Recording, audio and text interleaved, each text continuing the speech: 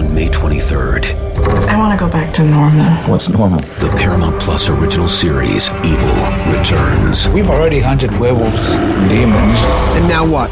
A baby Antichrist? Okie dokie. Prepare yourself. You will not beat us. For the end. I have visions of hell. Make it stop, make it shut up. You're not gonna survive this. Evil, the final season. Streaming May 23rd, only on Paramount Plus. What up, Noel 24/7 peeps? We're in here. We're live. Dane's muted. Unmute Dane. Say hi to everybody. You can see that I'm muted? Hello. Yeah, of course I can. Dane, I can see everything. 4 people already in here. Briley is wondering if I'm fat fingering everything. I'm always fat fingering things, Briley. It's just, look at those things. Look at those. Come on. They're not that fat. Are my wrists big enough, Dane? You got some pretty meaty wrists. I think your frame is pretty impressive, AB. I'm not going to lie. Not so much for you, Brennan, but... Oh, shots fired already at Brendan. So, as you can see, we are back continuing on our top 40 train. The Impact Top 40 posted on Knowles 24/7. We are reviewing that here, giving some hot takes. The takes have already been pretty spicy.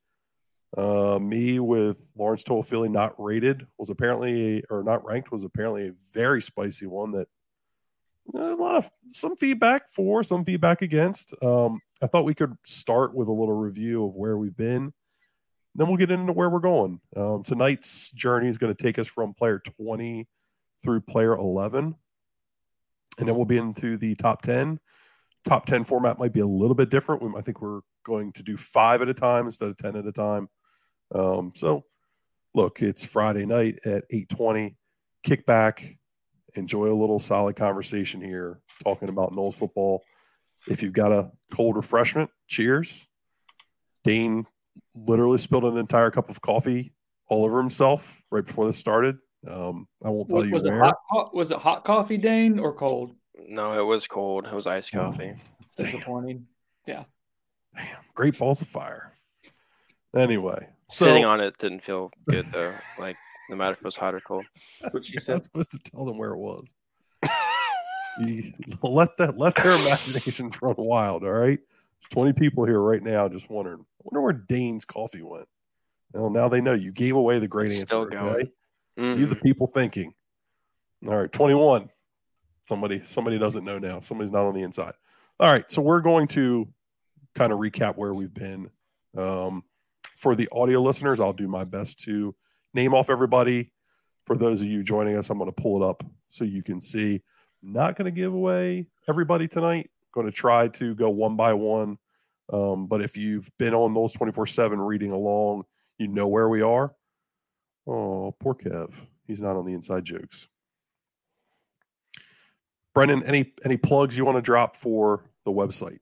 I'm going to plug it. Yeah, let's go. Shout out to our sponsor for all podcasts, Chattanooga Whiskey. Oh, yeah. Award-winning whiskey, Glug, glug, bourbon, rye, experimental stuff. They do everything. They do it at a great level, and they do it at a great price as well. Speaking of great prices, when we play Buyer Sonone, our Buyer Sonone sponsor is The Turner Group. Turner Group.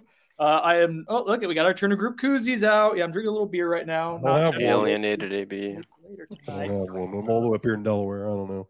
Well, you know what? If you Keller ever want, Williams, that's who's the big realtor up here. So they're not paying us to talk about that. Well, if you ever want to come down to Tallahassee and you're like, I don't want to rent, it's going to be too expensive, but you know what I want to do? I want to buy a home and then rent it out to some suckers and make some money off of it. You know who can help you out with that? The Turner Group? You ain't lying. So email Colin Turner, get started at theturnergroup.com, and he'll help you make money off some suckers. Sorry, Colin. It's the best I got right now. So yeah, shout out to them. Let's get going. They got some fire content on IG though. They do. To be honest, start following them on Instagram. They got some great content over there. So you can do that too. I mean, hey, get their followers up. Oh yeah, let them know we sent you, please. Yeah, absolutely. All right, let's jump into it. So we're going to take a look back at where we've been. We're going to start down here at number 40 with Ja'Kai Douglas. I didn't feel like there was a lot of craziness there. Some of us had him ranked. Some of us didn't have him ranked. We'll see where he kind of fits in this season.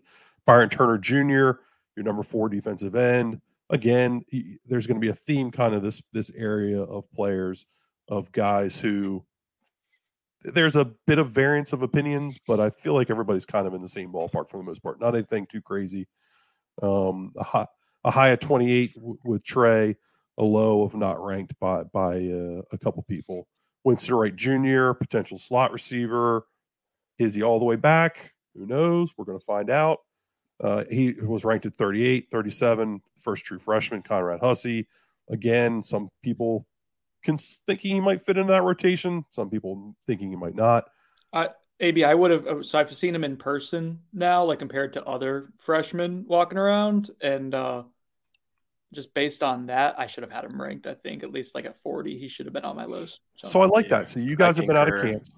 Well, this might be an interesting little aside as we were going through some of these recaps. You guys have been out of camps. A lot of these guys have been out there also, and you've had an opportunity to see them. If another player, like you've seen Conrad Hussey now, another guy jumps out, throw that in there, because I'm curious to see, as you've seen them, what these guys physically, their transformations, even from springtime. Destin Hill is one that Dane and I'll let Dane talk. I think we both are have a pit in our stomach for not having him ranked based on the intel we've seen him. Yeah, Chris Nee was the only one that had him ranked at 40. The irony of that, of Chris being the one who didn't want to talk about it the most of anyone, to be the only one to rank him, and he'll end up probably looking smart, because I think Destin Hill will work his way into some capacity of play this season. Punt return, wide receiver rotation, something. Dane, tell me about Destin Hill. Yeah, so like Brendan's saying, we've seen a few guys now in person, and the two that stick out the most for sure is Conrad Hussey and Destin Hill. And AB, hey, what do we like? All right, we like thick wrists and skinny ankles. Exactly, and Destin Hill is an absolute dude, and those are things that stand out. All right, so twitched up, rocked up. That's what I mean, and that fits the bill when you see his high school tape. When you just kind of see him in photos, he's a rocked up type of dude. Obviously, in better shape than what I probably gave him credit for coming in, because I mean, I think it was reasonable to expect that maybe he would lag his conditioning and his physical development, as he hadn't played football in a couple of years. So it's encouraging to hear that he stepped onto campus. Maybe that's going to be the one we regret the most in the end. Yeah, he came in. Going to be trolling the entire night in the chat, and it's going to be hard to keep me focused. He came in looking. I mean, he looks like an NFL player a little bit, to be honest. He's got that. He's just a dude. He has that look to him. Good. That's good. That's encouraging. All right. So Ryan Fitzgerald, I was the high band at number 13. Everybody else was kind of in the low 30s. We're going to keep it moving. DJ Lundy at 35. Marcuston Douglas Biscuit at 34. Josh Farmer at 33. There were some varying opinions there. Kevin and I were pretty low. Everybody else was kind of in the mid 20s to low 30s. Kentron Portier was a player who we talked about that if Keon Coleman hadn't come in, we felt like would have been ranked much higher. But unfortunately, you bring in a true number one receiver to go alongside Johnny Wilson in Keon Coleman, and it's going to bump somebody down, and that somebody is likely going to be Kentron. 31, Rodney Hill. Some difference of opinions. Is he going to be your number 2? Is he maybe your number? Is he maybe going to be your number 3 as far as touches? We'll see between he and Lawrence Tolfili. Dennis Briggs at 30, pass rusher. Kyle Morlock. Dane, we didn't get your thoughts on Kyle Morlock last time you weren't with us. I want to get him now. When you guys did the impact transfers list, when it was, I believe it was you, Brendan, Chris, and Zach, you had him up at like number 2 or number 3. I find him here on this list at number 31, and me being the high man at 23, because I feel like he's going to make a big impact in the red zone. What the hell happened? Having Kyle Morlock at, I think it was like 7. I think that apparently that's 2 or 3 now, but I think it was like 5 or something. But Chris has it written down somewhere. He's not here, unfortunately, but we have him to check you when that time comes. All right, yeah. I mean, he wasn't, I guess, as impressive maybe in the spring. I think he still has a high ceiling, and he's a guy who definitely should be on the list. I mean, I had him higher than Biscuit, and Biscuit's another guy who you expect to make an impact. But I don't know. I found it really hard around that range to really like rank guys lower than they were. I feel like a lot of guys deserved high spots. There's just a lot of guys that you can say are valuable for the team. But he's definitely in that mix. Like if he were to go down or something, you would feel that, I think. And he's a guy who, when you are playing in those big games like an LSU, like a Clemson, like potentially a playoff game or something, he's a guy you hope can kind of get closer to his ceiling by the season's end and potentially make a big impact for you. Like he has that ceiling to him. He interests me. I feel like the opinions have changed when he signed. I feel like the thought process was he comes in, he's your true inline blocking tight end, going to be your number one in Jaheim Bell, kind of a gadgety slot/tight end hybrid role. Opinions seem to be changing drastically as all the lists of all in the world come out now. It seems like everybody's got Biscuit kind of in there, and Morlock is fighting for reps. I'm anxious to see when the season gets here where we're at. We've seen in the past. I wouldn't say that necessarily. I think Biscuit and him will split reps pretty well. I think they like a rotation there. Yeah. But yeah, I agree with what you were saying at first about him coming in and being like potentially that number one and legit like attached tight end type. And that's why I had him higher than Jaheim Bell. I was trying to make a statement saying, that's the position group on offense that's been the weakest for the past few years. And now you can have a legit number one guy there. But yeah, we'll see if that comes to fruition. I would just caution people to pump the brakes a little bit on projecting him, because an off season can do a lot for guys as they learn the playbook, as they get an opportunity to get in the weight room and get around these coaches. It can go a long way in developing some confidence and developing that speed that you're looking for. Oh, snap. Here he is. Let's get him in. Number 4, Kev Little. Kev, what in the world? What's up, man? Oh, for the top rope. Just dropping in out here. Of nowhere. That's Kevin Little's music. I just wanted to hear more about some ankles. I heard you guys, there was some good ankle talk going on earlier. No, we'll talk about that off the air. Come on now. I can't give away all the secrets to the people. Wait, was Dane explaining why he the Dr. RJP is in the house here. Come on, man. Was Dane explaining why Morlock was in a top 10 pick for him? Why a guy getting second string tight end reps in a spring game was his number 7th most important player? Honestly, man, I kind of forgot about the whole transfer thing. I wish I had Morlock higher. I should have done it. I should have threw him in the top 15 and fought for it like you are, Meech, in the top 10. I should have done that. Dude, Meech. All right, let's keep moving on here so we can get to this one, and we can have you two debate this.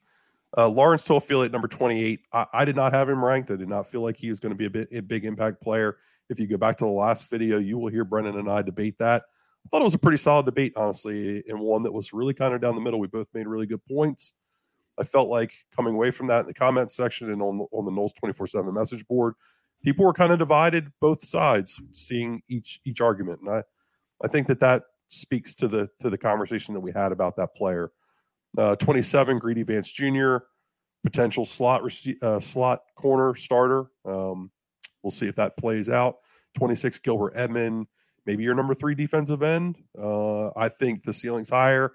I think the coaches think the ceiling's higher than maybe some are giving him credit for. I think the impact will be there this year. 25, Tate Rodemaker. This was controversial because it's is he even going to play a rep this year? But at the same time, he is your backup quarterback.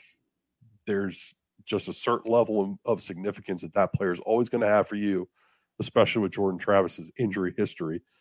Number 24, Casey Roddick. 23, Darius Washington. 22, Jarian Jones.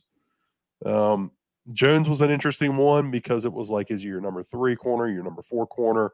Brendan's super high on him. I was not quite as high. You're muted. I was not quite as high just because. Damn it. Just because I don't think your number 3 corner is that impactful, even though he's going to play a lot of reps. I don't know how. I just don't value that impact on the season. But though I do think he's a good player. Go ahead, Brendan. I was going to say he could be your starter potentially, and if he's not your starter, he's probably your top backup at a premium position. So the beauty of doing the composite like we do is 22 is reasonable. I had him at 17, you had him at 33. Not that 22 is right in the middle of that, but I don't think anyone's walking away saying 22 is crazy. Agreed. I agree. All right. And the one everybody hopefully has shown up for, number 21, Dimitri Emmanuel, Big Meech. Kev ranked him at 8. Everybody else was kind of in that 20 range. Dane ranked him at 38. How the hell were you guys 30 people apart? Crazy. He was an all-conference lineman last year, second team all-conference. Dane, you rank him like a guy that's not even going to play. Kev, you rank him like he's the best offensive lineman on the team. What in the world? Kev, I want to start with you as the high man. How did you get to 8? Okay, I'm gonna be completely honest. I don't think he's 8. He thinks he's 9. I think he's 7. He's more of a 7. In retrospect, him and Bless should be switched in my rankings. I that's my bad. I think he's top. Where did you have Bless still. at, Kev? I don't remember 4. the exact number. 4. Oh, so you're saying that? Oh, he's 4. Oh, there you go. Never mind. Then I'm okay with 8. He's like the highest guy on Blessed. All right. Let me explain. I think you should have switched Dimitri Emmanuel and Jordan Travis. Now that we're okay, this makes sense. This makes sense. I'm trying to remember where I was at when I made this ranking. Okay. How do you win and lose games? What wins and loses football games? Oh, the offensive line. Running the ball, stopping the run. Offensive line. Who do we think is the most surefire starter on the offensive line? Number 1. Maurice Smith. Jeremiah Byers. Bless Harris. No. Yeah, in my opinion. I think number 2. Who is the number 2 best Maurice offensive Smith. lineman most likely to start? Maurice Smith is the most likely offensive lineman to start. Probably Maurice Smith. Number 3. Snapping important to you. Dimitri Emmanuel. I think he's the 3rd best offensive lineman you have right now. Oh, hold on. I want to say. I think he's the 2nd best, but I think he's the 3rd most likely to start. Arguing most likely to start. I like Maurice Smith, but I don't think he's your 2nd best offensive lineman or 1st best offensive lineman, but he's probably your most likely to start because he's the best snapper of the football. I think Dimitri Emmanuel, as it stands right now, is your 2nd best offensive lineman, and therefore on my ranking that reflects that. That's fair. And I think offensive line is how you win football games in college football, and so I think they're important. Dean, is Meach the most? Is Meach the most impactful guy, or is he the guy that you think is the best in like a playoff game? Like, is he going to be the X factor that'll actually give you an edge? Is he going to stalemate or win those reps more often than not, more than other offensive linemen you have? And if he's not, is he going to do it at least higher than the guy behind him? Significantly, considerably. So are you saying where's his wins above replacement? Yeah. I think he is extremely to advance the conversation. I think he might be the most replaceable projected starter if you're projecting him to start. Like, you could put in Casey Roddick. Would there be a huge discrepancy? You could put in Darius Washington. Would there be a huge drop? I expect Casey Roddick to start as well. So I just like he's a replacement level guard. And I think the offensive line has gotten to the point where I think that's what Dane's getting at. Is like, I think the offensive line has gotten to the point where a replacement level guard is fine, but you can do better than that. Replacement level guard is in the top 40 at least, but he's not 8. Whoa. We're calling him replacement. Do we really level think now? so? 24, 24, 23. So 4 out of 7 of us didn't rank him as a starting player. Honestly, surely a replaceable guard should be higher ranked than a wide receiver, a 2nd string wide receiver or a 2nd string linebacker, right? So if there are only 22 positions to fill on the team, 4 out of 7 of you guys said that this guy's not starting. Yeah, I shouldn't have had him at 38. I should have had him higher. I had him as a 7th. He's a 7th offensive lineman I have ranked because I put a guy who can play tackle well in front of him, Robert Scott. Yeah, I'm too high on him, admittedly, but I think he landed at a place that's reasonable, right? I think guards probably are less important. He's fairly replaceable, but I think we can all agree that he's a starter level guy, right? Yeah, and honestly, I think I wasn't thinking about the starting 5 well when I did this, honestly, and I think it's more likely that he starts than not. And I didn't grade him as such. I graded him like Darius Washington's going to start in front of him. But I do think Darius Washington deserves where he is as well, which is 23 in our composite. Everyone has him in the 20s because he's so versatile and he can be replacement level for sure at literally all 5 spots, and that's why he's so valuable. But he's probably the 6th guy. Do we think Darius is starting at tackle? He could, and he'd be fine. He's had a really good offseason. He had a really good end of the last season. Like I think that's reasonable. He could be good. I ranked a lot of these guys kind of in this jumble mix here because I don't know. And I asked Brendan to find the PFF grades for Meach because I think that maybe throwing around the term replacement level is a bit harsh and maybe selling him a bit short. 67.1 was his PFF grade this last year. Replacement level starter 65. So yeah, I mean he's borderline. Yeah. And that might not even do him justice. Maybe he is better than that. And he is a veteran guy who has so much experience. Like he's probably deserves more credit than being replaceable. But my whole thing is that he doesn't have the ceiling that you want as if you're like a legit contending team. And I think that pushes his value down. I just think that a lot of these guys are all kind of the same. They've all got starting upside, but could get passed over. Even a Darius Washington, a Casey Roddick. I mean, I think there's a situation where Casey Roddick doesn't start. Potentially, yeah. I think that mix there, all those guys are all, you kind of throw them in and they're going to find out who comes out on top. And that's why I tended to rank them all kind of in this similar area. I think there's a couple guys that stand out for me, Jeremiah Byers and Bless Harris. Then everybody else is just kind of right there in the same ballpark, in my opinion. And I'm the only fat guy sitting here, so I don't know. You are the offensive line guru, so I'm far from that. But yeah, I think I was just underwhelmed by Byers. I think that when I thought of people that I thought would be starting game one, he was slotted in there, and I just put a lot of importance on this offensive line.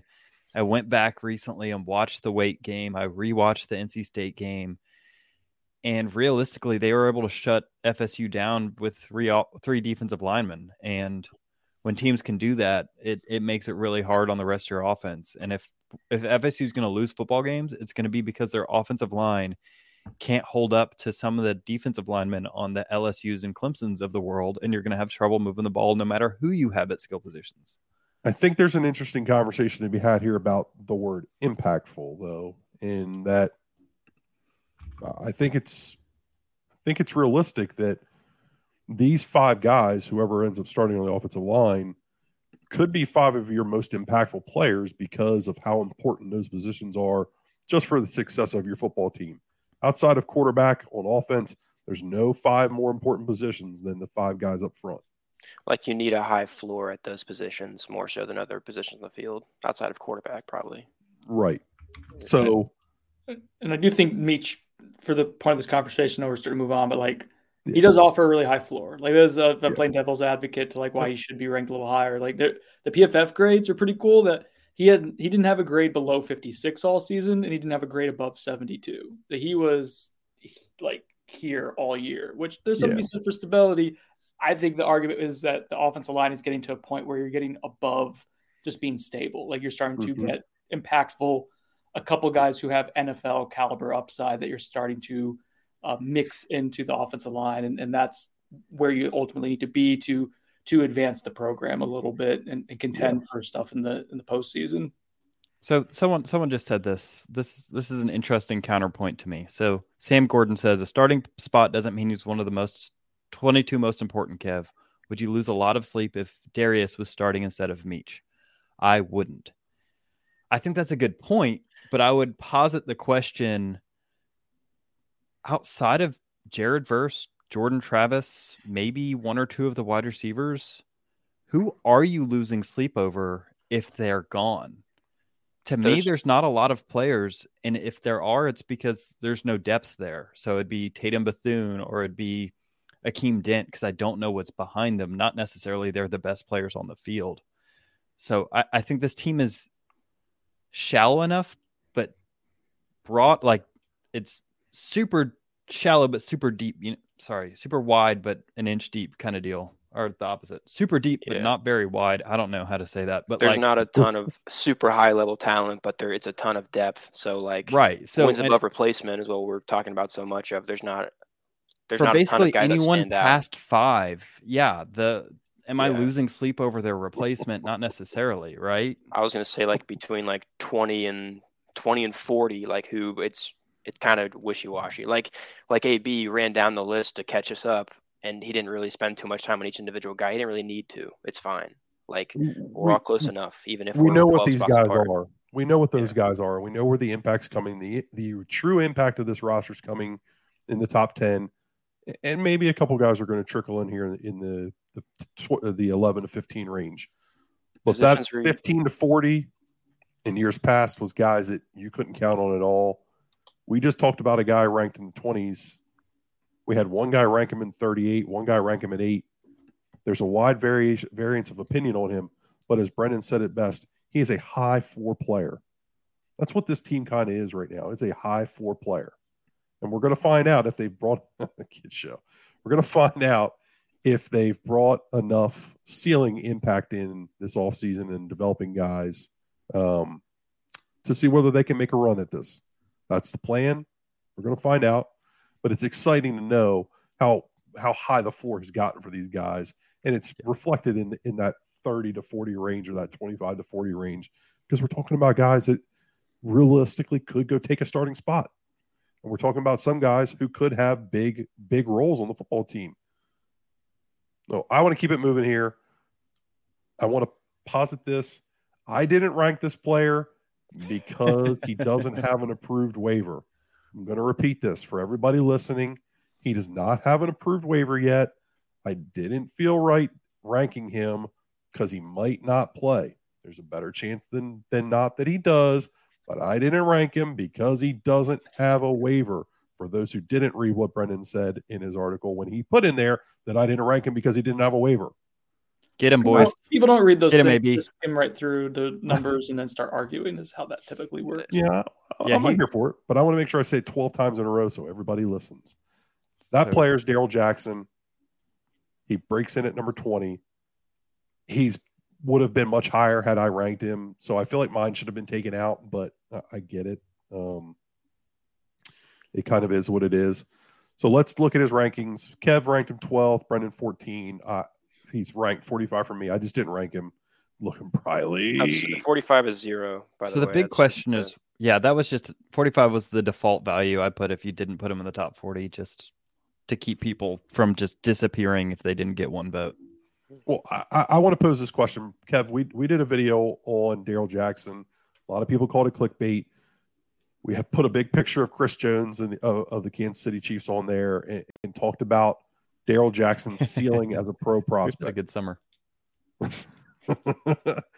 Kev, why do you rank Darrell Jackson number 12? So I was talking to Bud last weekend. Bud was telling me about his new pet statistic about how in order to win national championships, you have to have X amount of first round talent, right? Which is just a roundabout way of saying the most talented teams win national championships. And so he asked me the question, how many players on Florida State's roster currently are first round draft picks? And I think he said the average was like 4 or 5 over the past few years. It's 7, I think. Yeah. Is it 7? That's wild. I think every team has had at least like 7 on the roster. That excludes like age, like what year they went, but yeah. And that's not necessarily a predictive measure more than it's just a fact of statistics. So if you look back, 7 first round picks. Who does Florida State have that could potentially be first round picks? Johnny Wilson, Keon Coleman, Byers if he works out. Jared Verse, the first one that comes to my mind. Yeah. I don't know, Patrick Payton, depending on if he can get to the next level of development, and then when you look along the defensive line, I think Jackson would be my highest ceiling pick. This kid, 6'6", he moves well. He's got long arms. If you want to talk about measurables, that's the big one, right? How long are your arms? Allows you to win that hand fight game.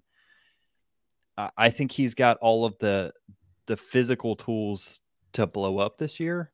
And so I kind of gave him a ranking that kind of reflected, hey, I'm not sure what you're going to get out of this guy, but we might look foolish if we don't put him in the top, 15, top 10, because I do think that there's a chance he goes off and he becomes a household name for casual Florida State fans because of just how dominant he could be, especially with the amount of one-on-one blocks he's going to get on the inside with people trying to double Jared Verse and Patrick Payton and Braden Fisk and Fabian Lovett all on the inside, right? Or if you run bear and that kind of thing, you kind of force that. Mm-hmm. And this is Darrell Jackson again at number 20. Brendan, you had him at 14. Yeah. I'm curious, what's the conversation about Jackson around the program as far as through the spring? What was the kind of some of the feedback? I mean, I think that's valuable in understanding where the coaches kind of see his ceiling at. From an upside perspective, he's thought of very highly of what he can become. To Kev's point, like that is someone with potential day one upside. That doesn't mean we see it all the time. And Right. There's concern about the consistency still at this point in the motor and whether he's someone that kind of going to realize that potential. But when it is all clicking, like we saw that practice, it is exceptional. And there's at least one person within the program who more or less said that he might be their most talented, like purely talented defensive player on the roster. And that's including Jared Verse. Again, Jared Verse brings it all the time. Darrell Jackson has to prove that he can do that and realize that. And then there's the matter of whether he gets the waiver or not. And we're here in mid-June, and I checked with someone, I think last week, and still no word on it, which isn't a huge surprise. Because we keep asking about it, maybe it'll magically we'll get to the Disney World a few hours early if you keep asking, are we there yet? But we'll see. AB, where would you have, let's say all of a sudden I just got a text message from someone, and that's not what's happening. Darrell Jackson's going to get his waiver. Where would you put him right now if you can read it? Clip it. I think all right, so I think he would go not to jump way ahead. I have Braden Fisk at number 7. I think I would replace Fisk with Jackson there. I think Jackson that's a pretty big variance of him not being ranked the way it worked for us to then being 7th. That's not quite Dimitri Emmanuel to 38-8, but it's pretty damn close from what would happen to Darrell Jackson's ranking. I think strictly from the standpoint of I'm going to value pass rushers, but this team had a real inability to stop the run even when they were healthy last year. They want to be a shell defense on the back end and play umbrella coverages back there and keep everything in front of them, and that requires you to stop the run with 6 guys in the box.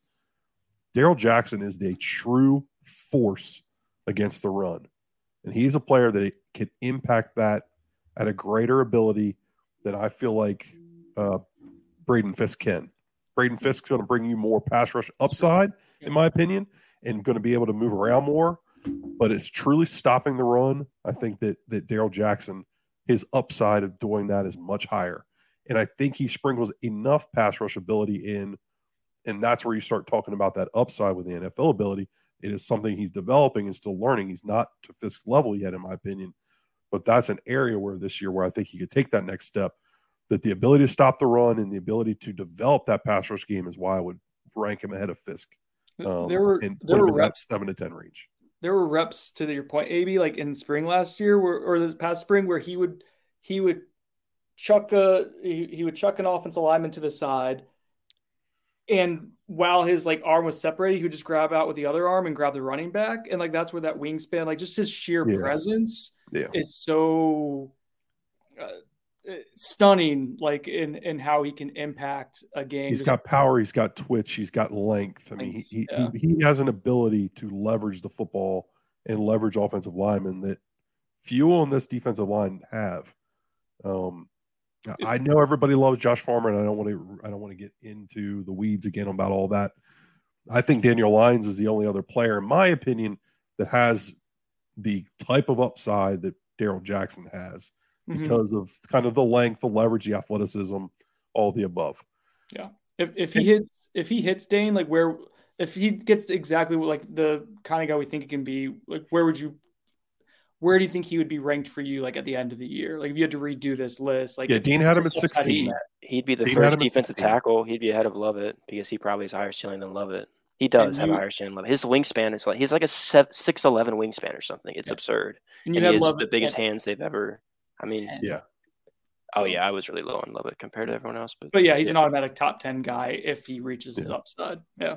At a non-premium position, which is crazy to think. I mean, I did anybody else have any reservations about the waiver when they were ranking him? Was I alone in this?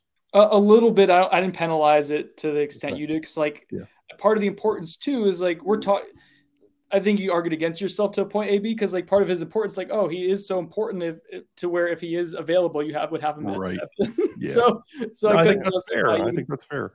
Yeah. So I just reran the math. Oh, all right. AB, if you had ranked him at 7th, right? So I just moved everybody else down. I put him at 7th. Darrell Jackson, where is he ranked currently? 20? Mm-hmm. Yeah, 20. Yep. He moves from number 20 to number 17. Wow. There now. I thought it'd be more dramatic. Yeah. It's really, there's such a big gap between where we have the 20s and we have the 10s that he kind of still stays in that range. That's interesting. Yeah, that is crazy. Yeah, 6, who we don't need to say who it is, but number 6, their average ranking is basically 10 on the dot, and 5, their average ranking is 5.7. That's wild. There's clearly tiers, and he's just in the 3rd tier, kind of no matter how you slice it. Yeah. In terms of importance, where we put him. Trey had him at 26. I assume there's some mix of whether or not he gets the waiver in there for Trey. I think he likes Darrell Jackson. Maybe he takes more of the like soft factors about his motor and stuff into more account, because I mean that is a big deal, right? So that is a concern. All right. Well, let's keep this moving because we've gone through one player on our countdown and we're 37 minutes.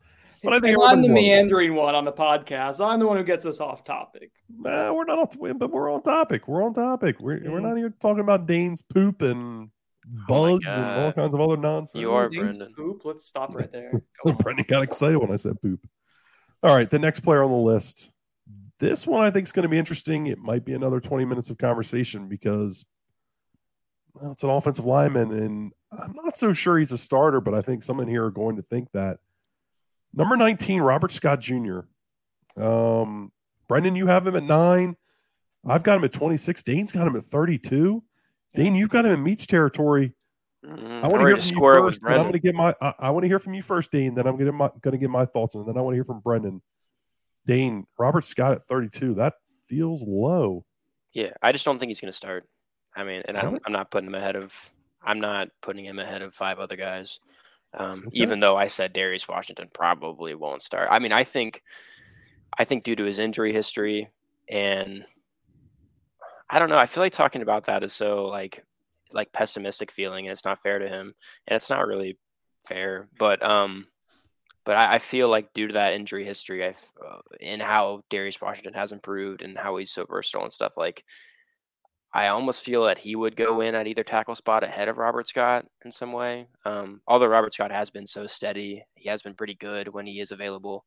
But I don't know. I worry that he's only regressing while Darius Washington is progressing, and I don't think either of them really start on the outside anyway. So he's at 32. 32 is still pretty high, but yeah, it is. It's replacement level. Blessing who? I mean, blessing Darius, blessing Jeremiah Byers. I personally think Byers is going to start out there. I agree with you, Dean. I think Robert Scott's had enough going on physically that it's going to keep him from starting. We'll see if it continues into the year. I don't feel like I'm saying anything there that's out of turn. If I am, Brendan, mute me and shut me up. Hope you're good. Rob Scott, Kev mentioned the NC State game, and he mentioned the weight game, the 2 How Do You Beat Florida State videos. If you haven't seen them, go watch them. Spoiler alert, he did not give Nick Saban or Brian Kelly any great details. I didn't. I should have. He did not give away the master He did plan. watch the video. Totally did. It's They missed Robert Scott greatly against Wake Forest. Yeah, they did. But they also he played missed against Wes NC Harris State. and He Jeremiah played against Byers. NC State and didn't play very well. And he's been fighting a lot. He's battled a lot of injuries in his time. I think it's affected his athleticism. The argument that was made for Meach being a replacement level player, I think the same thing kind of fits here for Robert Scott, in my opinion. I think you've upgraded your athleticism on the outside. I think you've brought in guys. I think you've developed a guy like Darius Washington, who was a starter, who's coming off of that injury last year, wasn't really ready when they threw him out there, but he only got better and better as the year went on. Brendan's already said that he's had a good offseason. I think there's a hell of a competition at this tackle spot. Spoiler alert, Wes Harris is the top offensive lineman, in my opinion, on this roster that's ready to play right now. I think Lucas Simmons will be in time, but so I think Bless is a starter. I think one of these other guys is really going to push Rob Scott, and with some of the stuff he's dealt with physically, I just don't see him starting. I can't rank him higher than 26 if he's not a surefire starter for me. So having said that, we've heard from the negative Nellies. We've heard from the two naysayers. Brendan, you've got him at 9. Clearly you think he's starting. Clearly you think he's one of the top offensive linemen on this roster. Tell me about it. Do you want me to be hot takey or do you want me to be more nuanced? I love hot takes. Do both, Brendan. You beat Brendan so wonderful. wonderful. You do what you do best. Oh, you're You right. think I'm a hot take artist? No. You're going to spit hot fire. That's what I mean. All right. Does the phrase recency bias mean anything to you guys? Oh. Go ahead. No, what does it mean? Who muted Dane for me? I didn't do that. I did it myself. I unmuted myself to. Sorry. Anyway, go. I couldn't resist. The last time we've seen Robert Scott was him hobbling towards the end of last season and coming off of a procedure this offseason. So I understand the skepticism. And I will get to like my more balanced, nuanced thoughts of this. But I have him at 9 because he is a 3-year starter at offensive tackle, a 2-year starter at left tackle, the second most premium position of premium positions outside of quarterback. And he has proven, when healthy, to be a competent left tackle. And by the way, he has the frame to where if you had to, you can move him into guard. He could probably play guard more effectively than he could play tackle. So I'm not going to discredit and just throw away as afterthought a guy who has 800 career snaps starting at tackle and has been a second team all ACC selection. I know what he was at the end of last season. I know what the injury history is. I do think it's legitimate to have concerns about how he responds from 2 years of the same injury hindering his play.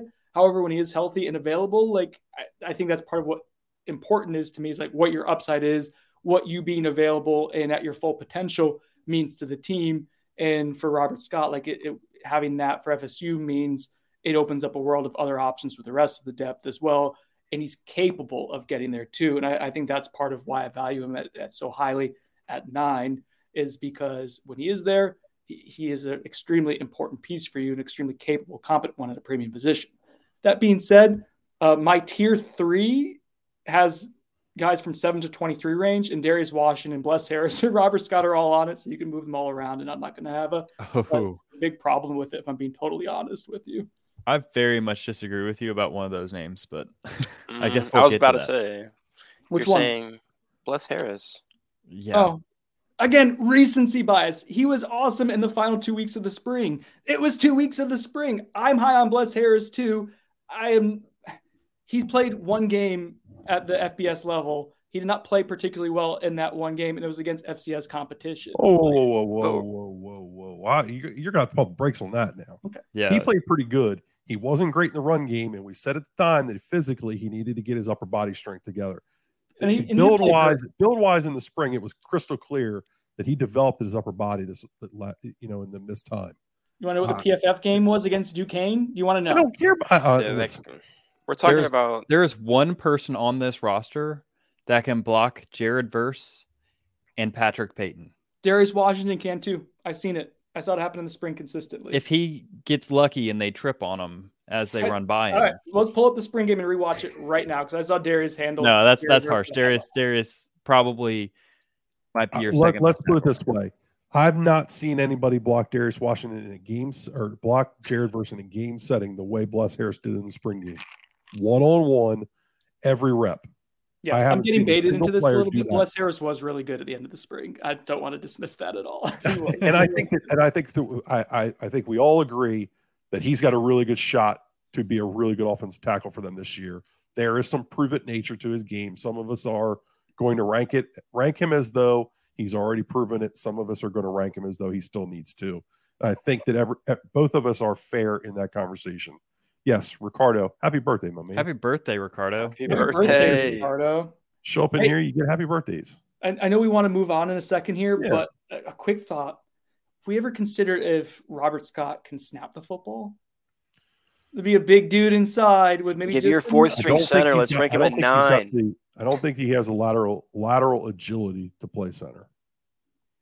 Only one way to find out. Is snapping important to you? That's number one. Yeah, I do really hope that they have someone else that can consistently snap it, if not for pushing Mo. That seems necessary. I would love to see. I would love to see Darius Washington in there before Robert Scott. But hey, I'm not opposed to anything. I mean, you got to continue to develop competition and figure it out. So they've got a really good problem. They've got a lot of guys we're talking about that have played a lot of snaps and could be starters, and they're going to battle and compete in fall camp and figure it out. And that's a really good thing. So yeah, I want to keep it moving here because we're at 46 minutes and we're only on our third flipping player. I told my wife this is going to be a quick one. Not so much. Good show. Next player, Tatum Bethune. I don't think this has got to be a big conversation. Everybody's the low man is 13, the high man's 21. He's a starting linebacker, correct? Yep. Is there no question about that? Brendan, you gave him a ranking of 21. Is it because you don't value the position of linebacker, or you're just not sure his ceiling? I think it's because DJ Lundy was so solid last year as a backup that like the drop off from, and we also saw Tatum Bethune not healthy for half the year or probably 2/3 of the year. So I guess a healthy Tatum Bethune we saw against LSU like is a bit of a game changer for you. But I just think there's like a cap to what Tatum is, whereas I have Kalen DeLoach higher because of the upside. But yeah, he's a starter to me. He's just I think you now have at least one guy behind him who can replace him adequately for long duration of the time, which is dilutes some of the value to an extent. Kev, you rank him 15, and then Dane, follow up on any opinions you have. Kev, why 15? Give us some quick thoughts. And then, like I said, Dane, give us a couple little points if you have any. No, I think Brendan covered it. He's a solid player. He's your, de facto starting linebacker. Depends on how the linebacker is a big question for me because they went with a nickel almost exclusively last year, but in the spring they played a lot with Omar Graham at nickel. And so how are they going to handle that position? Are they going to play with a true nickel a lot? Are they going to try to play with 3 linebackers? That's a big question on how you rank linebackers in that whole discussion. But as it stands now, there's no doubt that he's going to be on the field on the first snap of the game if he's healthy. And I think his ranking shows that he's a high floor guy that's going to give you good reps. Yeah. And it's not, I think we have him that high too. Like Brendan was saying that there's some decent depth behind him. I kind of push back on that a little bit. You're not spectacularly deep at linebacker. I mean, there's a reason why we kept talking about, maybe them going after a transfer portal guy there, but it's also not an especially important position. So yeah. I don't know. I tend to agree. He's a starter for me. He's another high floor player in my opinion, but linebacker's been so devalued in football that I don't. Hey Fred, how you doing? From Albania? Is that Alabama? I'm not smart. One's more likely. Khalil, no, we haven't pissed anybody off yet. Well, we'll see. Maybe we'll get there. I've only gone through 3 guys, so maybe. All right, we're going to keep it moving though. The next up is wrong one. Let me we got someone in from Albania. That's pretty cool. Oh. The closest thing to Albania we have here is Albany, Georgia. So welcome, Fred. Number 17 is going to be Akeem Dent. I'm going to pull this up here for you guys. Brendan, you were the low man at 20. Yeah. Dane, you were high at 13. Dane, I want you to go first. Why number 13 for Akeem Dent? Because he's your most proven safety, and you don't really have any proven depth behind him. I like him and Shyheim Brown are both going to be higher on this list than maybe they even should be because you have such shaky depth at that position. But Akeem Dent is your veteran guy. He's the guy with the undoubtedly the highest floor for sure in that room. So I think he should be where he is. That's pretty good. Charleston Knowles on one tonight. He's on fire in the chat. He's having.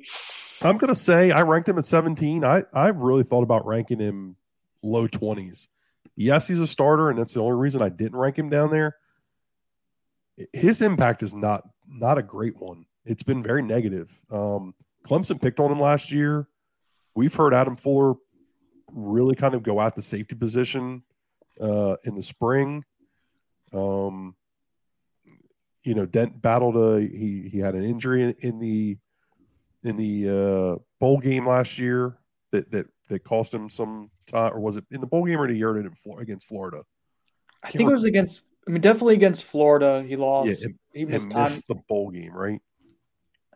Yeah, I think he did because he tried to go and did something on special teams, if I'm not mistaken. I mean, a lot of safeties miss time at the end of the year. Something that people who were anti-Adam Fuller contingent likes to dismiss when talking about the Oklahoma game. But I digress. That's another comment. And Florida. There's been a lot of hot and cold to his game, which concerns me about the consistency in which he plays, which is why I consider pushing him down, but I couldn't because he is a starter.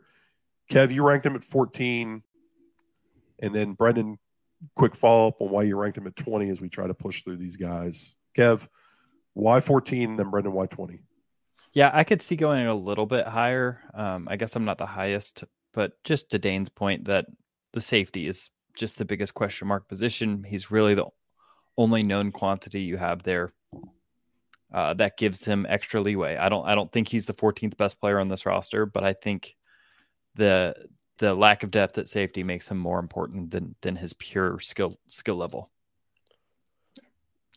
I have the exact same logic. I think I valued that not being a premium position. Like if you have to, you could probably move a cornerback back there and get similar results. But yeah, the lack of proven commodities at safety.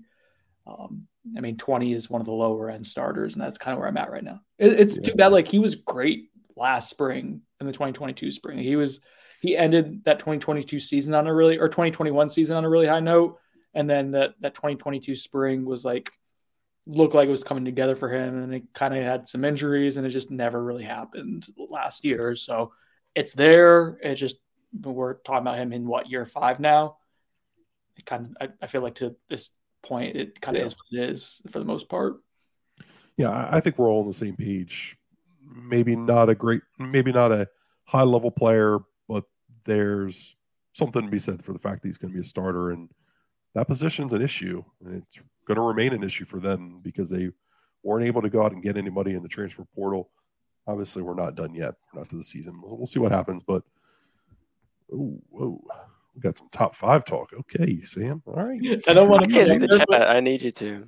But Khalil's comment at 9:10 had me chuckle. Oh, what? That is valuable because safety is so thin. If my aunt was a man, she'd be my uncle. All right. Moving forward, another safety, number 16, Shyheim Brown. Variance here. Wow. Yeah, some big time. Me and Kev, the highest. Kev at 7, me at 9. And then Chris Nee at 22, Zach and Trey at 20.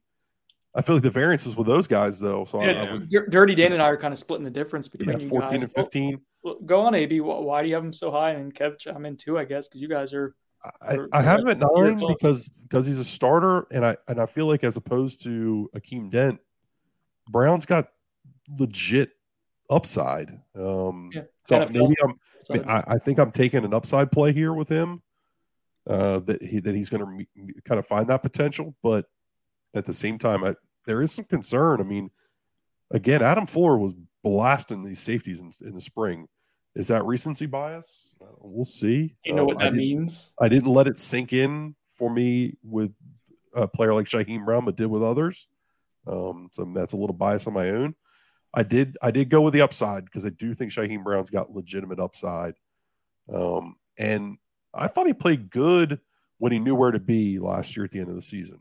He got thrown in there and, obviously wasn't ready to be a full-time player and to play all the reps that he had to play when they had some guys get dinged up. But I thought he played well when he knew where he was supposed to be. Blew a couple coverages against Florida that really kind of cost them and it resulted in some big chunk plays. Kev, you've got him at 7. I mean, are we on the same page? Yeah, I think when you're listing out guys that could be day 1, day 2 guys down the road, he's one of those that stands out as having the frame to build on to get there. That you see the NFL is going more and more to this Kyle Hamilton type guy who's 6'3", can play in the slot, and you kind of move him around. And I think he could be that body, be that person. By all accounts, when he came in, he was a really raw player, and you've seen him kind of take a step up every year he's been here. And so I'm just kind of mapping that trajectory out onto him in a position that you're really thin in.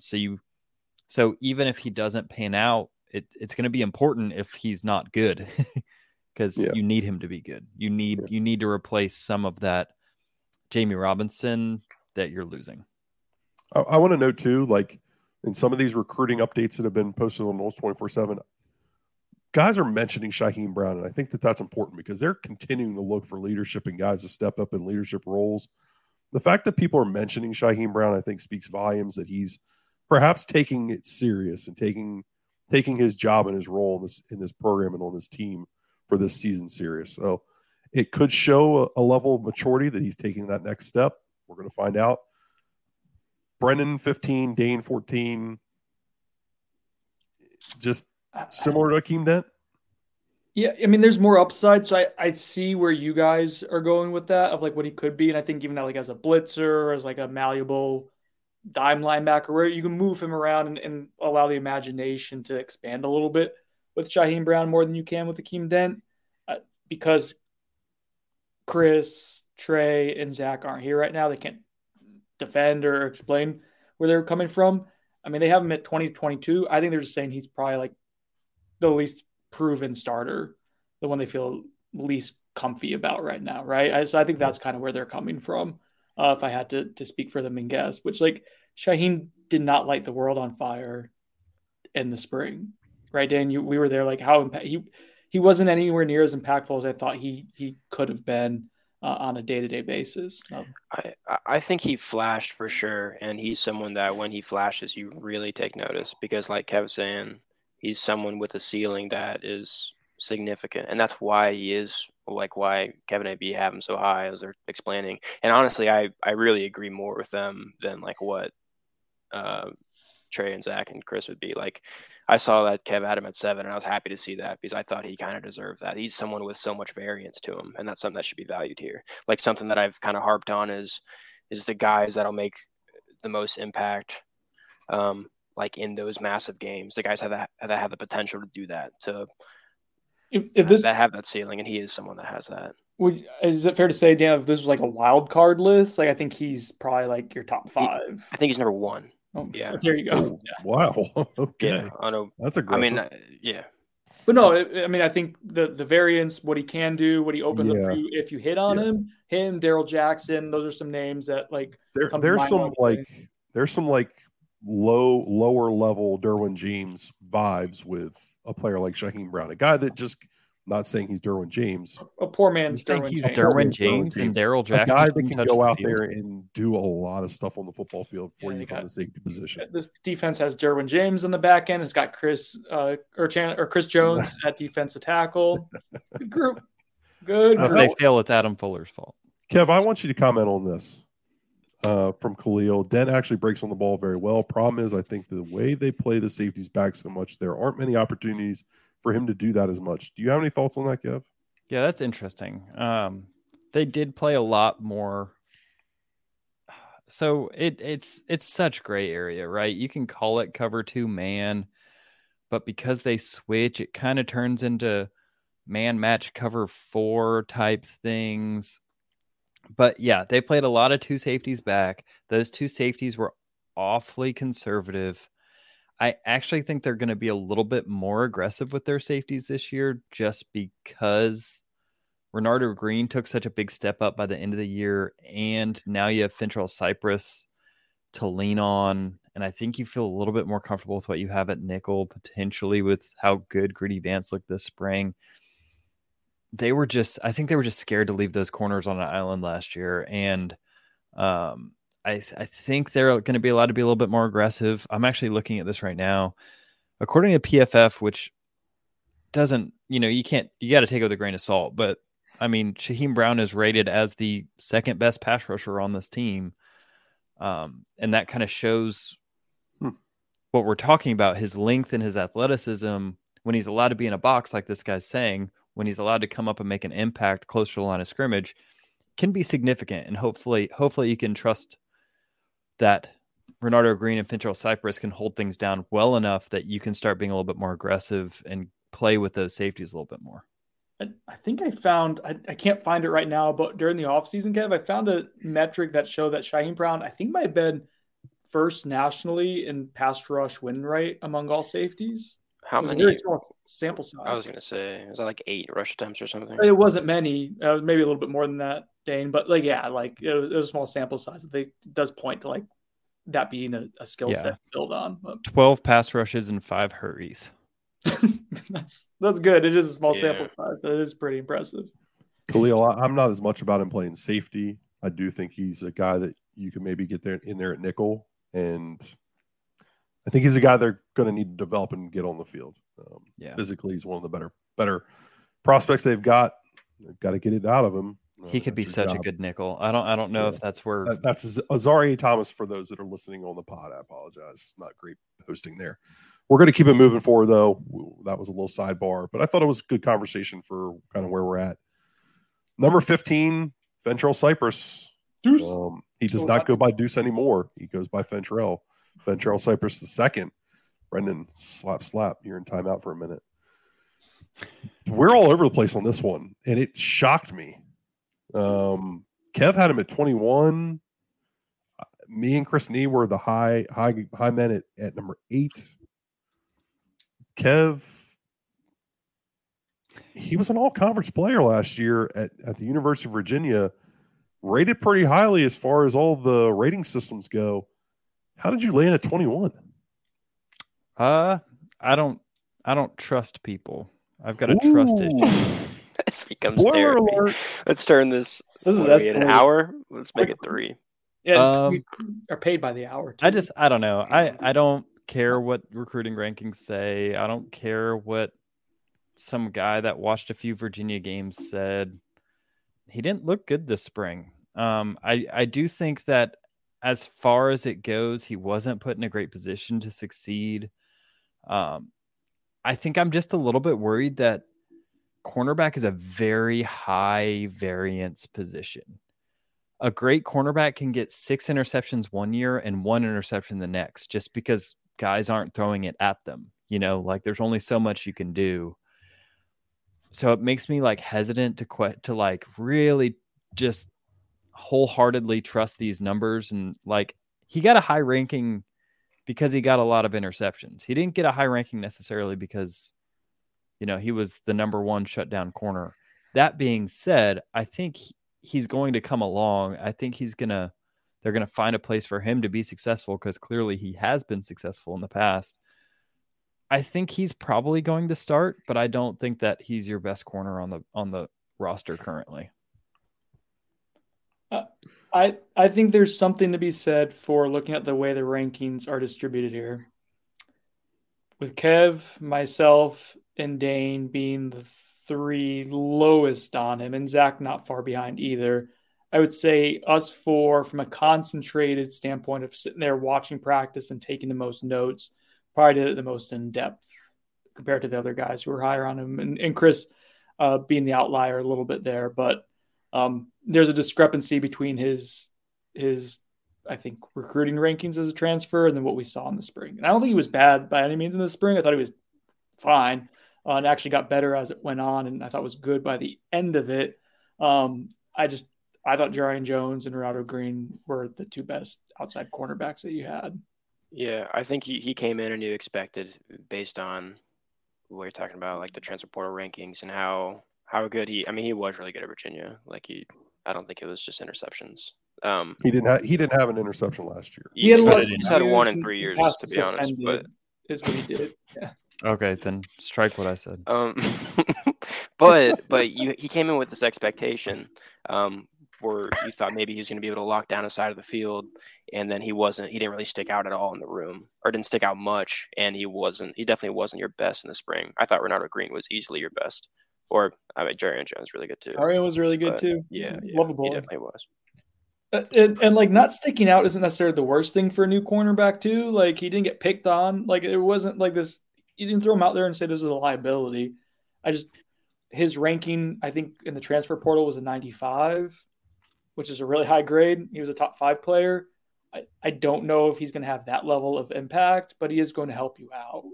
And so I think it's kind of a recalibration, at least based on the small sample size of the spring of what I think he's going to be, which is a top 3 corner for you. Someone who brings stability to the room, is going to handle things professionally, could still be very good for you. But I don't think maybe that the upside is quite as high as I thought it was going into the spring. I ranked him highly because I didn't get to see him. You guys got to see him, but I took the conversations that we had about him as a player. I did watch quite a bit of his tape from last year. I think that this spring was a transition for him in that you're coming in learning new technique under a brand new coach. Mm-hmm. Granted, all of them are, but the system's the same for these guys. He's stepping into a new system, so he's learning a new system, new technique, because no matter, every coach teaches things differently. So Patrick Surtain is teaching him things that he wasn't learning at Virginia, a new scheme, new technique. I think that there's a bit of a transition there for him, as is for most of these guys that step in as transfers. I'm fairly confident he's going to be a starter, just in my opinion, on the outside next to or with Ronaldo Green Jr. I think he finds his footing. But I think it's fair to say that you guys did see him quite a bit this spring, and there was some there was a lack of the potential upside that many thought that there was going to be. Now, Brendan, you played a role in rankings, or you just were part of as far as the portal stuff? What? No, so I'll do more coverage stuff. They'll ask me my thoughts on Florida State guys, and I'll help out. Like if there's someone who's not ranked, say, hey, we should probably take a look at this guy. Okay. At this point, at least, is what it is. I didn't want to be wrong about that, but I knew that you were helping out, so I was curious if you gave an opinion on his ranking. I mean, yeah, it's interesting that he was a 95, and now we're thinking, well, maybe that was a little aggressive. I got Daryl Jackson bumped up a point, which I'm proud of. Right, Dan? We fought the good fight there. I don't know. But yeah, he did. But yeah, I got a point. Yeah, with Ventrell, I think again 95 is where his grade was. I made him a top 5 guy. If I had to, just based on the spring sample set, probably like a 92, 93. We're not talking about this huge drop off. I think just from a difference of being a borderline elite player to a good starter, above average starter. I think that's kind of the recalibration. But I think your point's legit, AB. This is a new scheme, new technique. They talk about moving him around and trying him at some different spots too. I'm not speaking out of turn there. He did some nickels. So this could be a really big offseason where it all kind of clicks for him with a few more months to learn this stuff. They ask a lot of their guys in the springtime. Yeah. Intentionally. They throw a lot on them. Right.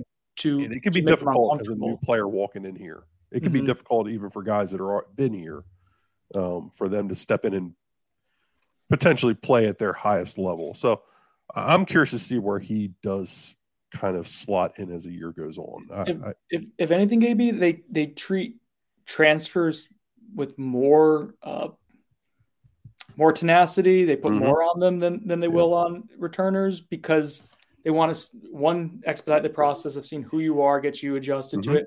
And two, they know they can. You can't leave again. Right. And so like that is a thing that they do intentionally. They want to make you as uncomfortable as they can to find out what they've got. And they've got a good idea when they get you in here, but then they've got you in here, they've got you locked in. I know this was something that they really wanted to do with, was it Bless last year? With Caden Lyles. Turnitin. No, Turnitin. He was a player who came in late, but it was like, look, we got you balls of the wall here. Good show. Atkins is the main proponent of like, we are going to make life very difficult for our transfers. And someone described Alex Atkins as everything he does is a test. Like he tests people constantly. And he's fascinated to see how the response is. And no one gets tested more by him though than his players probably. I'm here for it. I think part of my hesitation comes from this. It's such a small sample size position. And in 2021, like I don't want to put so much faith in PFF, but I can't watch every game of him. So I have to trust them on some level to make broad statements. His coverage grade was a 52 in 2021, and then it jumps up to an 87. So either something really clicked or he had an outlier low season and then kind of a little bit of an outlier high season. I'd be curious to see where that settles on this year. I knew someone mentioning the Eagles in the comments. Nnamdi Asomugha was severely overrated in the NFL. They're calling that team, those Eagles, the dream team. Dream team. Well, that's Vince Young's big mouth. We're not going to relive that. We're going to keep it moving. Sorry, Kev. You made a great point. I want to keep it moving, though, because we're at an hour and 11 minutes. And oh, my God. The next one up, this one's going to be here. We're going to be here. Oh, no. We've got the two nitwits here to debate this. Jeremiah Byers at number 14. Kev, you've got him at 32. Dane, you've got him at 7. Trey had him at 3. 3? Chris, Zach, and I, and Brendan were in kind of the teens range. Kev, 32. What the hell? If you didn't know his ranking going into that spring, would he be ranked in your top 10? If you hadn't been told that Ohio State and whoever else was going after him in the transfer portal based off what you saw in the spring, would he be a top 10 player? I'm gonna answer that, and then I need you to let me add on to it because go for it. That's all. You got to answer the question. No, but he was good, and I do think he's gonna be a starter for sure. But I think it should factor in that Ohio State wanted him, and the other good school that you mentioned, whoever it was. I know a lot of schools wanted him out of the transfer portal when he was in there, and I think 3 years or whatever at UTEP of really good play, where when he hits the portal, those top tier schools, a school like Ohio State who had 2, high level tackles go, and so they wanted to replace them with him. Like that should probably hold more weight than his first spring with his new school. I think that's fair to say. All right. Before anybody else speaks, finish chewing your pizza. I'm going to give a second's worth of thoughts. And then I want to hear from Brendan, who was the other low man at 19. I'm surprised by that. I didn't rank Jeremiah Byers in my top 10, but I do think he's a starter, and I do think he's going to be a starter at right tackle. The athletic profile is there. It's very similar to how I rank Shaheem Brown. The upside is there enough for me to want to be aggressive with his ranking because I think he has the potential to be your best offensive lineman at some point this year. And I think that is very impactful. I was at 11 with him because I do think there's some downside that it's going to take him some time to get up to speed. Brendan, you had him at 19. You gobbled that pizza quickly. It's all out of there. You had hello. Why 19? That feels low because you've been really high on him.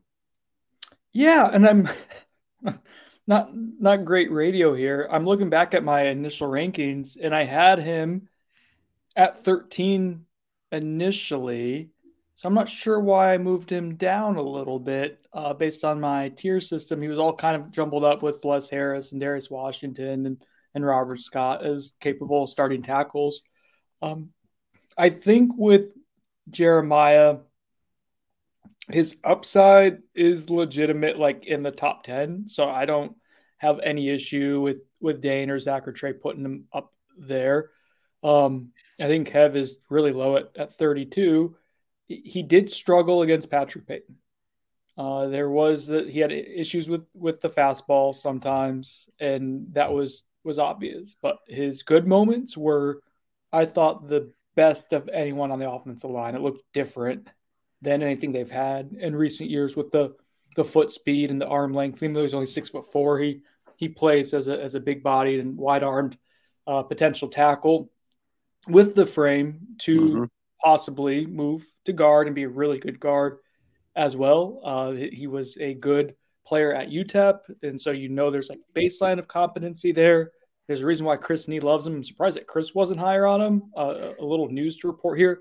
I actually can confirm that Chris and Jeremiah Byers were in the same room the other day. So the restraining order has been lifted. Apparently, we were at a food joint after elite camp, and we saw him there, and everything was fine. Chris didn't get arrested. Was it awkward? I think he just snitched on Chris is what happened.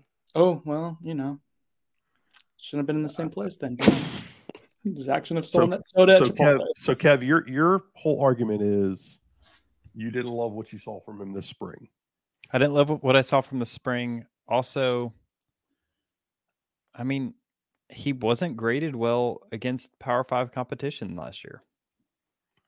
I mean, against Oklahoma, graded at 56. Against Boise State, graded at 54. So, like... Boise State wasn't even... Oh, sorry, yeah. I was going to say they aren't even good, but yeah. That doesn't help. I know. It's again, small sample size, and we're trusting PFF, which I don't necessarily want to trust. Yeah. But to me, every time a guy goes up a level, I'm going to have natural skepticism. And I think the skepticism that we have for, Bless Harris or for Dimitri Emmanuel, naturally coming from lower level programs to FSU, we should have for Jeremiah Byers. I think there's going to be a learning curve. And I think that he's going to have to kind of get his feet under him, because what I saw in the spring was a guy that, clearly had talent, but is also in a position along the line where he's not needed to be thrown in the fire like Shaheem Brown is. So do I think that he's going to be, I'm not sold that he's going to start against LSU. I'm not sold on that. Kev, you said that it was really interesting. Jeremiah Byers feels like someone who may not start for the first month of the season against Clemson and LSU. But by the end of the year, could end up being in the starting lineup if he makes that transition. It might end up being one of the more important guys. It just may be kind of a slow burn. But if he misses your two most important games of the year, does that impact his impact? Yeah, it does. But they have options at tackle now, so they can afford to see, like, is he someone we can throw out there and trust in what will be two really crucial games early in his Power 5 career. I think Kev swayed me a little bit. I hope I'm wrong. I hope he just balls out, to be honest with you. I agree with you guys that he is a very similar thing to Shaheem Brown. We're like, man, this guy could go off and be a first-round pick, and I would look so stupid right now. But, like, they don't need to throw him out there like they do with Shaheem. I went more aggressive because of the upside. I also went more aggressive because I trust the hell out of Alex Atkins. Yeah, sure. And ultimately, Alex Atkins didn't start him in the spring game. They're going to put him in position. Again, Atkins likes to test people, and especially his transfer. Is that why Casey Roddick started the spring game? Yeah, Casey's a year or two older than Jeremiah is as well, and a little different. And Dimitri Emmanuel didn't practice most of the spring, so not apples to apples. But I trust Alex Atkins to get guys ready. I think he's your second most talented offensive lineman. I don't think he's a better player than Bless Harris personally. But maybe Jeremiah Byers can snap the ball. I think some suckers that can snap. I think to be fair, probably the closest comparison to me would be Darrell Jackson, in the sense that I think they could be very, very good players. I still have some questions about where they're at and like the developing that floor. But if they can be very good players. And I think if I was going to be more realistic, I'd put both of them in the like 20-ish, like 15 to 20-ish range, which is where they ended up. So I think it all worked out. Dane, are you making an X Factor list for later in the offseason? Yeah, I was going to post that after we finish this top 40 thing. But yeah, who are we talking about? Oh, Jeremiah Byers. I was about to say that Dan and I think think very similarly, and then I want to now step back a little bit. I was making that especially because of guys like Shaheem Brown, who I was saying is like the number one wild card.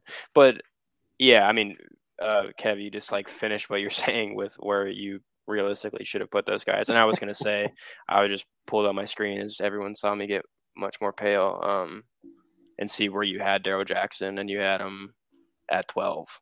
And so I was going to say, like, you think a more valuable position than defensive tackle, a guy that compares so much to Darrell Jackson, why would you have him 20 spots lower? But I think that's a good question. I think I was low on him because I knew everybody else was so high on him, to be honest. I think I have a very strong devil's advocate streak in me. This has been a very therapeutic hour. Yes, it has. Moving forward. Oh, Kev. Number 13, Kalen DeLoach. I don't think there's a lot to say here. We got the high and the low right here. I've got him at 18 because I've got a bias that I don't value the linebacker position. I think he's your best linebacker. I think he's a really good football player. I think he's got an NFL future. I don't think he fits the run great all the time, and I don't think he triggers and strikes the ball great all the time, but I still think he's a good player. I just don't value linebacker that much, especially with the guys that they've got in front of him now. I think those guys are going to be doing a lot of dirty work for him. That's why, for me, as a true impact, I've got him at 18. I like him as a football player, though, higher than the 18th best player on this team. But that's not what this ranking necessarily is. So that's why I've got him there. Dane, give us quick thoughts. I want to keep this moving so we're not here for an hour, 2 hours. Quick thoughts on Kalen DeLoach, and we're going to keep it moving. Yeah, I figured I'd be the top guy on this. I was kind of hoping to be. But so he is your best linebacker above replacement for sure. I think he's the highest ceiling of guys who aren't entirely unproven, like a Blake Nicholson. And you don't have spectacular depth behind Kalen DeLoach. So those things factor in a lot. And I think he's a guy that's considered like a leader on the defense, like on the field too. And that should be valued a little.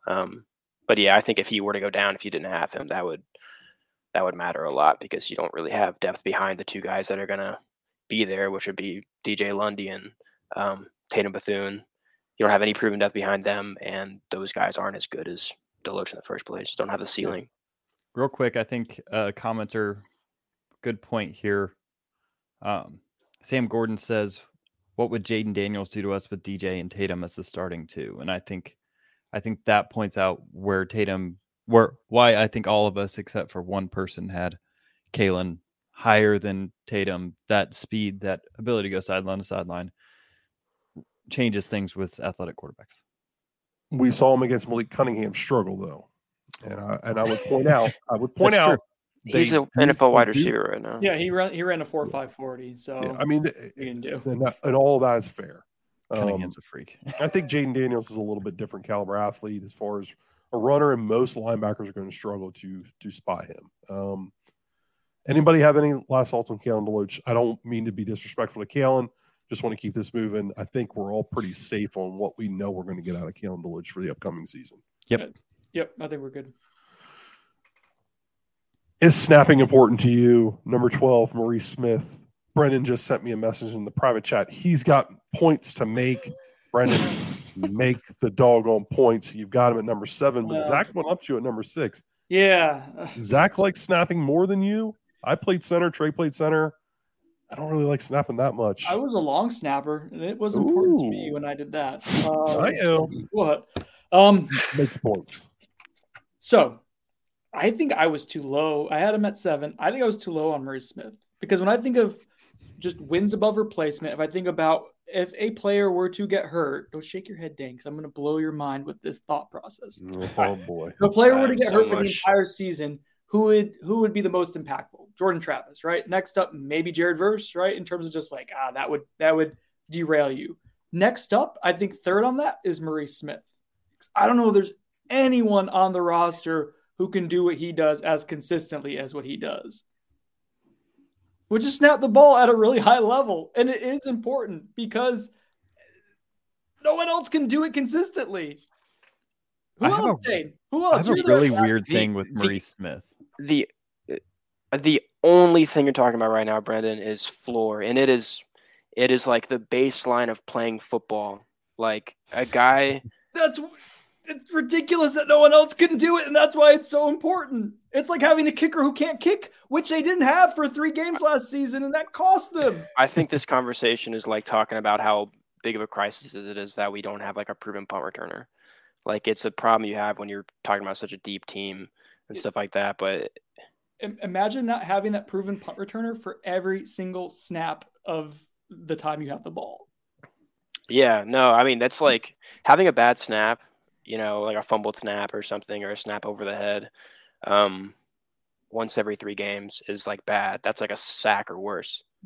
All right. Dude, I'm going to say practices. Oh, wait. Okay, yeah, okay. I'm exaggerating a little. Once every 2 games. That's terrible. Do you think if Maurice went out for the entire season, they'd be having 1 bad snap every 3 games?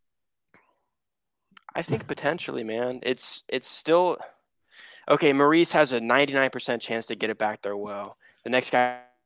All right. I'm muting him. Oh, he was making a good point. Oh no. He was. But I've got to say something, and then I'm going to let him finish that point.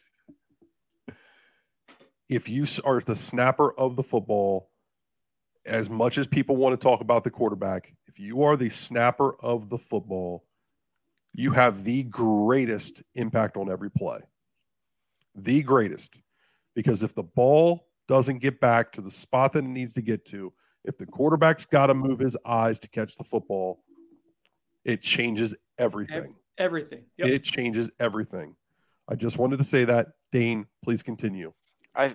You're making a totally fair point and everything, but I feel like that's the same, or not the same. It's not the same because snapping football is harder than what I'm about to say. But that's like the teacher calling up the kid to say, hey, press the space bar to go to the next slide. You're the most important person here because I can't do my lesson if you don't hit that space bar. Imagine if the teacher couldn't hit the space bar.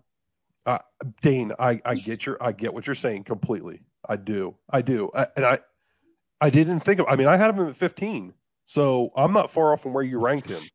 I had him at 17. Yeah, I think he's important. I think he's going to start. He's ahead of like all but 2 offensive linemen that I have because, yeah, he's probably your center and he can snap the ball most consistently. But when we're talking about ceilings and we're talking about guys that can get it done in the most important games that you're actually really worried about losing, and that'll actually decide what we think about the season 5 years from now, Maurice Smith probably isn't the guy to make that. I think that we're playing a game of major like extremes. Yes, if they can't get this ball back to the quarterback every play, that's a huge problem. If they couldn't shotgun snap, they would probably go under center and find a way to run an effective offense that way. Which they were good at doing against Clemson. I think that there's a way to argue that point.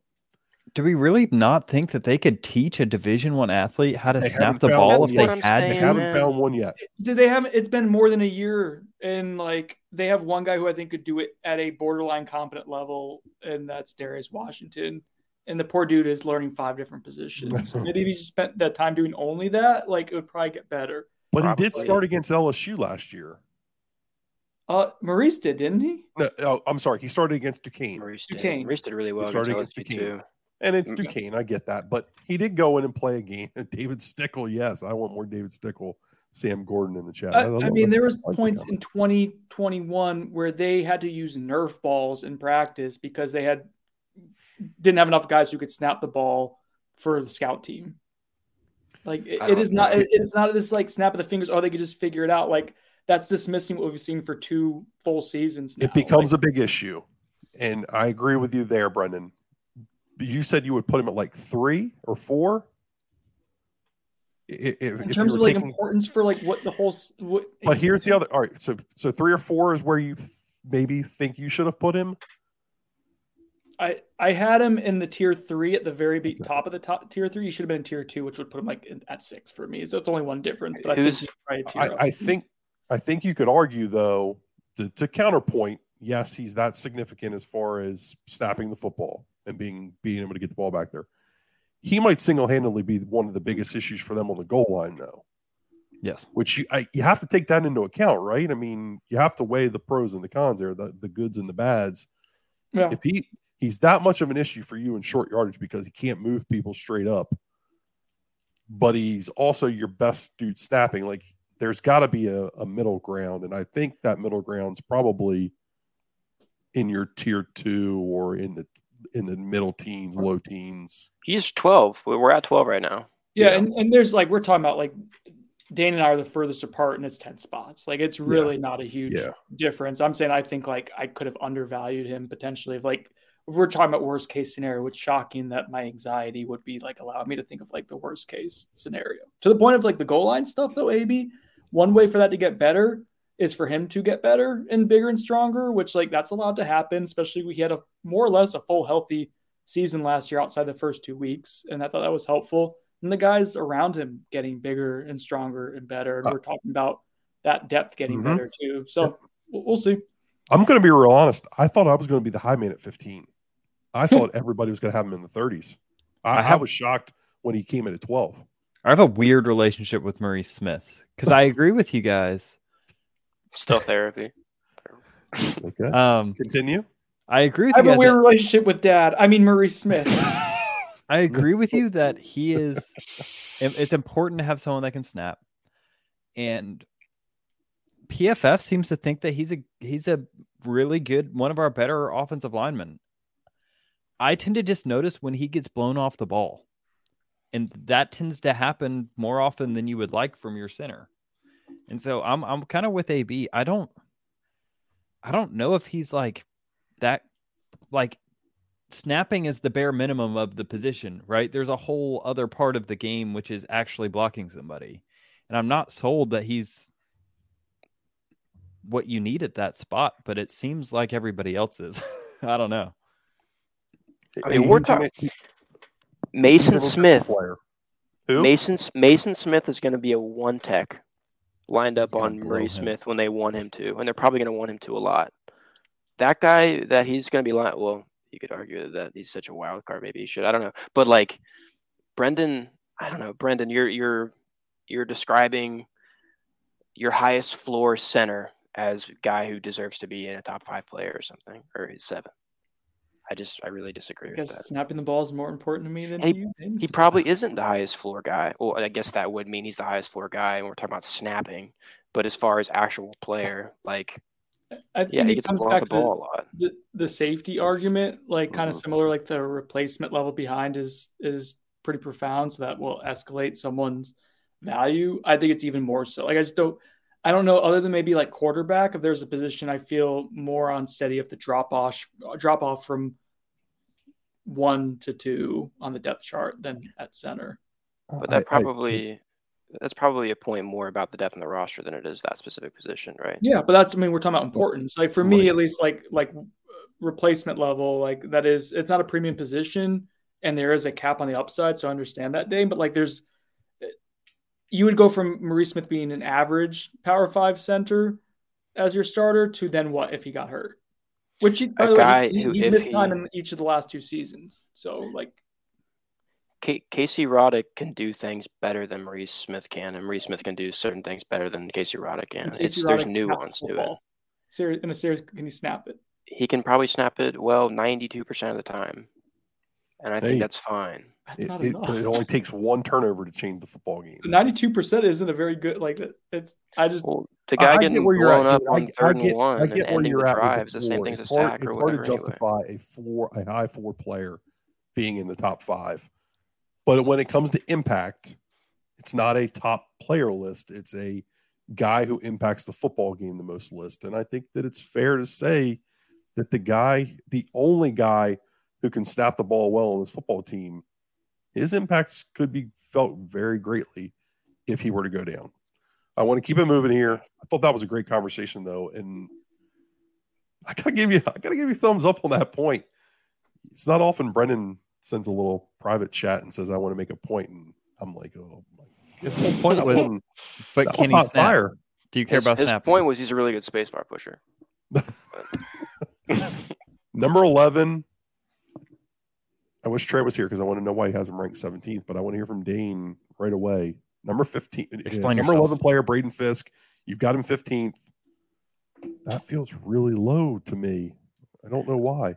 It might be. I mean, everyone has him really similarly ranked. He's a top 15 player. Like we said, like once you get into this kind of range, we're approaching that range where the guys are actually super impactful players. But I mean, he's 15 because you just have so much depth in the interior, and his versatility should give him some extra value. Maybe honestly, I didn't account for that quite as much as I should have. I remember submitting my rankings and thinking like, oh man, like I had Gilbert Edmond higher.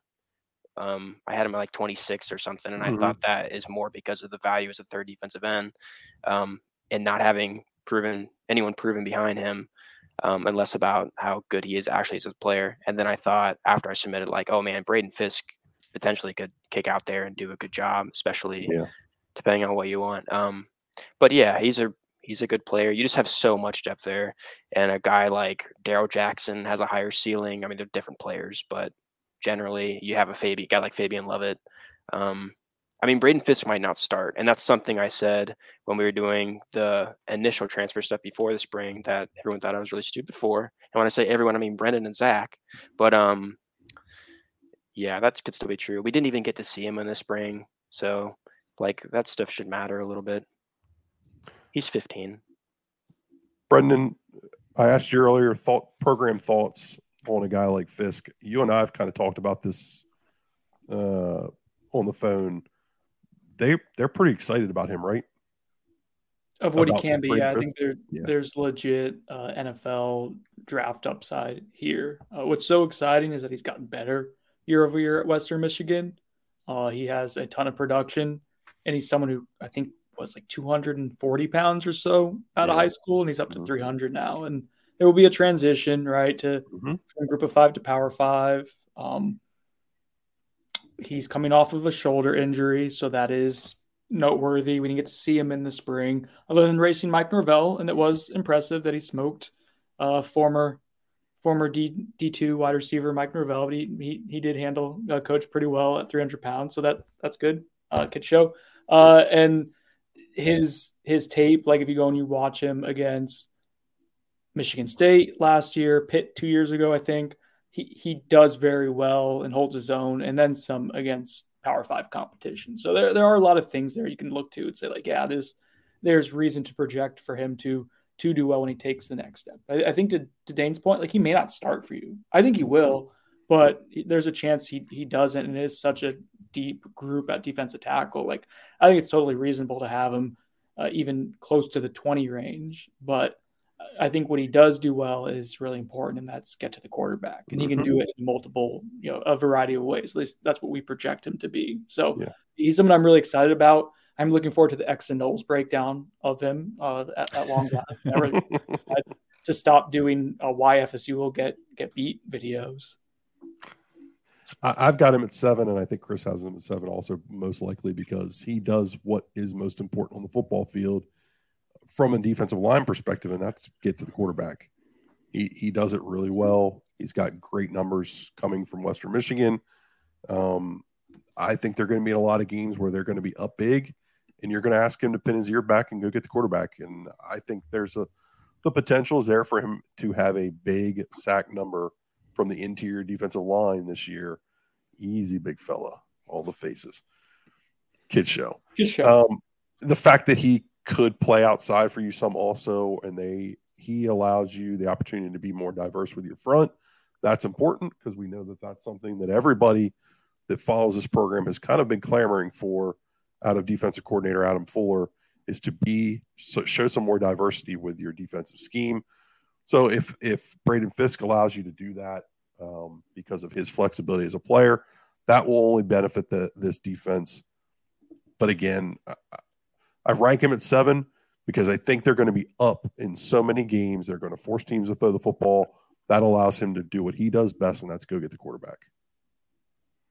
Yeah, I think Fisk, I mean, he's he stands out when compared to, I was saying Byers struggled when he went up against Power 5 competition. Fisk shined. Fisk looked good. And they even asked him this past year to play against Michigan State at defensive end, which isn't his natural position. And he looked good. I think you're bringing in, and the thing about pass rushers is, one, it's important, like AB said, but two, I think Fisk is going to be about as good of an interior pass rusher as you get. I think we all agree that Dennis Briggs has shown that he can also be an elite pass rusher from the inside. And then you have Jared Verse and you have Patrick Payton, who can potentially take that other step. Who do you double team? That might be a fun video legitimately for you guys to do in July. Is like, what are FSU's pass rush combinations potentially? Like there's a lot of fun that you can have there.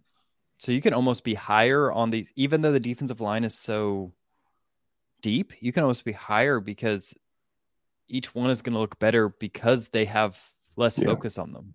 Yep. You go a 5-man defensive front on passing downs, you get single blocks across the board. You find yourself, who wins? How's the team handling that? Imagine if Darrell Jackson gets his waiver, or even if not. You throw Dennis Briggs or Malcolm Ray, who is often forgotten with when we talk about this, but has shown pass rush upside in his time when he's been healthy at Florida State. These are guys that all can pin their ears back and go get. They like Daniel Lyons as a potential pass rush. I love Daniel Lyons. Gosh, I wanted to rank him up in the 20s so bad, but couldn't pull the trigger ultimately because of how many bodies they've got. Okay, we're an hour and 41 minutes in. There's 89 people here. I'm going to say this. Somebody might get mad at me. I love the hell out of all you people that showed up and watched us tonight. On a Friday night, let's go. On a Friday night, very impromptu. We didn't put out anything that we were going to do this. We've been trying to get this done for a couple nights, but there's been a lot going on. Dane, how mad is your girlfriend right now? Ashley, my wife's fortunately sleeping, but it's 10 o'clock on a Friday night. You in the doghouse? I told her that I'd be doing this podcast at 8, and then I would let her know when we're done. And she's texting me, throughout this. She actually just said, "Didn't you start at 8?" That was 10 minutes ago. But yeah. Well, I apologize to Dean's girlfriend. I was like, I have homework too. ... But I had a lot of fun tonight having these conversations because when we did the first show, we were like, oh, when we get up into the teens and the top 10, there's not going to be a lot to talk about. We're all kind of, and then we're an hour 42 minutes into this third show, and holy moly. I had a lot of fun posting this into the podcast feed. Oh, Jiminy Christmas.